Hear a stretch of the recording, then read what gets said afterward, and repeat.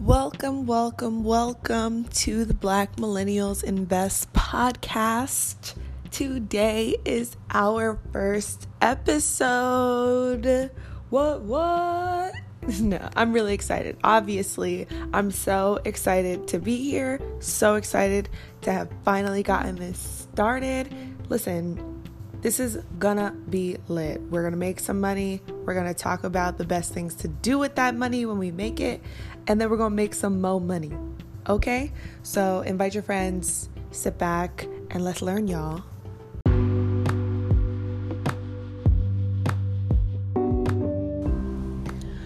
So here we are. I'm at the house, sitting here, living my best life, as I hope you other Black millennials are as well. Shout out to you if you're at work right now, punching the clock, making sure you stacking the coins. I support it. So, if you're new to this, which I'm imagining you are since our first episode today, a little bit about myself. I'm Ebony Harris. I recently quit my job because I got into real estate investing. I used to work at a tech company. I was doing software sales. Software as a service is a huge thing these days. Obviously, everybody uses software. A lot of the apps that you guys know and love have to be paid for somehow. And so, usually on the back end, there's a sales team that brings on people who pay for the services so that you can use the app for free. Prior to that, I worked in fitness. I did bodybuilding. I coached rowing. And then I transitioned to tech, working for a health tech company. So my background is mostly in health, and I really love real estate because my family has been investing in real estate for years since I was a kid. When I was a kid, we literally used to be, in their investment properties, knocking down walls. I was like a kid, 7 or 8 years old with a dust mask on my face and a sledgehammer. I, at the time, just thought it was cool. It was probably a little bit of child labor, but it was really a lot of fun for me. And I saw my parents kind of go through, hardships with real estate investing. And, they even had one of their properties burned down. They got sued. They had a tenant, I'll never forget, who painted the entire kitchen black. And when I say the entire kitchen, you guys, the whole kitchen, the cabinets, the floor, the walls, everything, she painted it all black. And, there's no clause written in your lease that says you can't paint as long as you paint it back. If you don't paint it back, you just don't get your security deposit back. But literally, not only was she not getting her security deposit back, she destroyed what was like new construction in their property. So, we're chock full of stories like that I've been, keeping a Rolodex of since I was like 6. And I was very uninterested in getting involved in real estate investing when I was a freshman in college. So I refused to study anything business related in rebellion against my dad, mostly, Hey, what's a girl without daddy issues? But, it didn't take me long in my college career to realize that I definitely was very interested in getting into real estate development and getting into investing. So by the time I was a junior, I was saving up my money so that I could buy my first property. And when I graduated, I had a full-time job. So I took my savings and my tax return and I put it into my first property, which is a 3-family home in South Jersey. I now, help a lot of my friends who live in New York City. I went to college in New York. Shout out to Long Island University. Hey. I help a lot of them, learn more about the Jersey market because New York real estate, although lucrative, is also very expensive, and I really believe that you don't have to wait until you're 30 or 35. And kudos to you guys who are listening who are in your 30s. There's never a too late time to start, but I don't believe that you have to wait that long like a lot of people think you do. People think they have to save up, tons and tons of money. They have to work for years. For me, success doesn't look like working at a really big corporation and making $200,000-$300,000 a year, which is beautiful. Don't get me wrong. For me, success is having free time and having my bills paid for, being able to go on vacation whenever I want, and being able to continually grow my portfolio.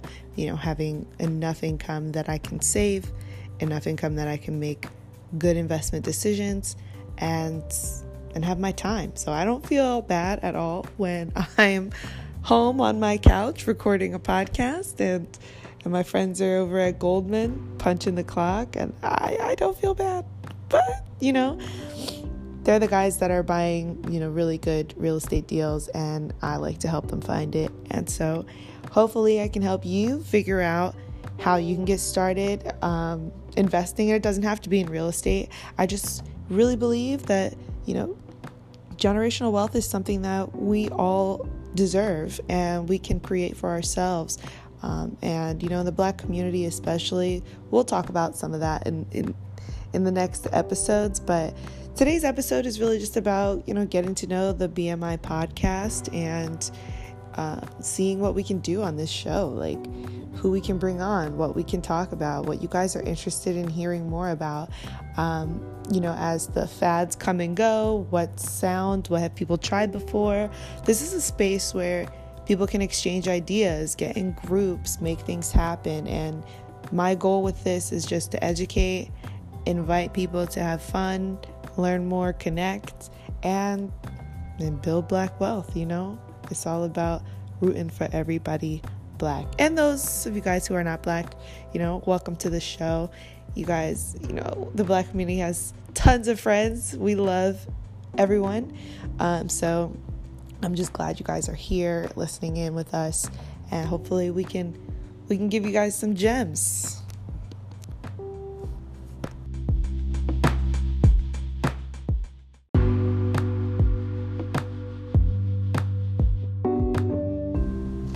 Okay, so enough about me, and today I just really wanted to speak about the importance of having various people in your circle.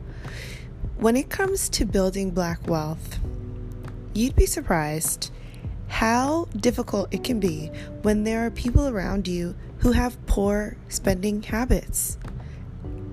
I talked a little bit about me being at home, other people being at work. I need people like that. I need people who hustle around me so I don't get, lazy and not actually spending my time doing things that are valuable to me. Now, does that mean that you need to put yourself, around people who are completely different from you and you feel like you can't relate to them? No. That means that you cannot spend all of your time with people who don't think like you. And that's just a simple truth.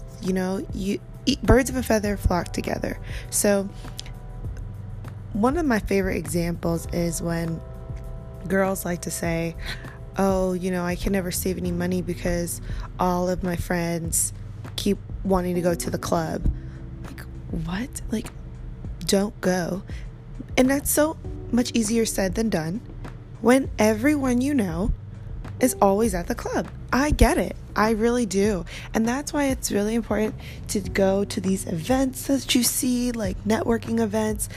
In any industry that you're in, there are tons of events that are going on around. Some of them are free to get into. All you need to do is bring yourself, bring a friend, bring a buddy. As a matter of fact, bring somebody who is interested in getting into something that they don't know anything about. For example, like I mentioned before that I worked for a tech company. I know a lot of friends who are really into web development, who are really into coding, but They don't know much about it, and so they're afraid to kind of get started.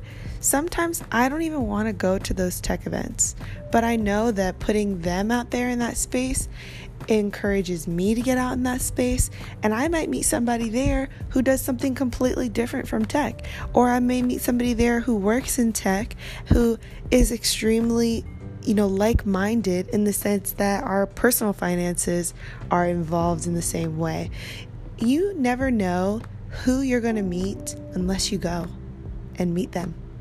So part of the battle with building Black wealth and getting out of this stigma of being in this cycle where everyone around you is borrowing money from each other and nobody can seem to get out, this crabs in a barrel mentality, is that everyone around you is practicing poor spending habits. People love to joke with me and my sorority sisters that we are the traveling K's. Like, yeah, we are, because we save our money. Some of my sorority sisters go places that I will not be going anytime soon because I just don't want to spend the money. It's as simple as that. Does that mean I'm not going to travel? No. My friends are going to Hawaii. Hawaii is such an expensive trip. It's nonsensical. I don't want to go. I have no desire to go someplace that I don't want to spend the money for. One day I'll go. One day I'll take my family. One day it'll be cool. But I'd much rather go to Cuba for a fraction of the cost. Did I travel? Yes. Did I spend as much money? No. And part of that decision comes from knowing that there's other options. How do I know there's other options? 1, do the research. Say to yourself, if there's something that I want to do, but I don't want to spend this amount of money doing it, how can I go about doing it? Travel is such a great example because there's a lot of programs and things and groups and organizations that will help you travel at very nominal costs. You can volunteer abroad. You can start a campaign. You can do so many different versions of an excursion that spending a lot of money, unless that's what you really want to do, like if you and your friends want to get together and buy a cruise, or you and your friends want to go do a backpacking trip through Peru, you guys can do that. But you don't have to do that. And exploring different options comes from knowing people who have done different things. And lucky for us millennials, we live in a world where if you don't know somebody who's doing it right here, you know somebody on Instagram, you know somebody on Facebook. It's getting done. So expand your circle. Your circle does not have to be everybody who lives in your town, who all work at the Walmart, who only go to Applebee's. It can be whoever you want it to be. Get involved and get out and do the things that you actually really want to do.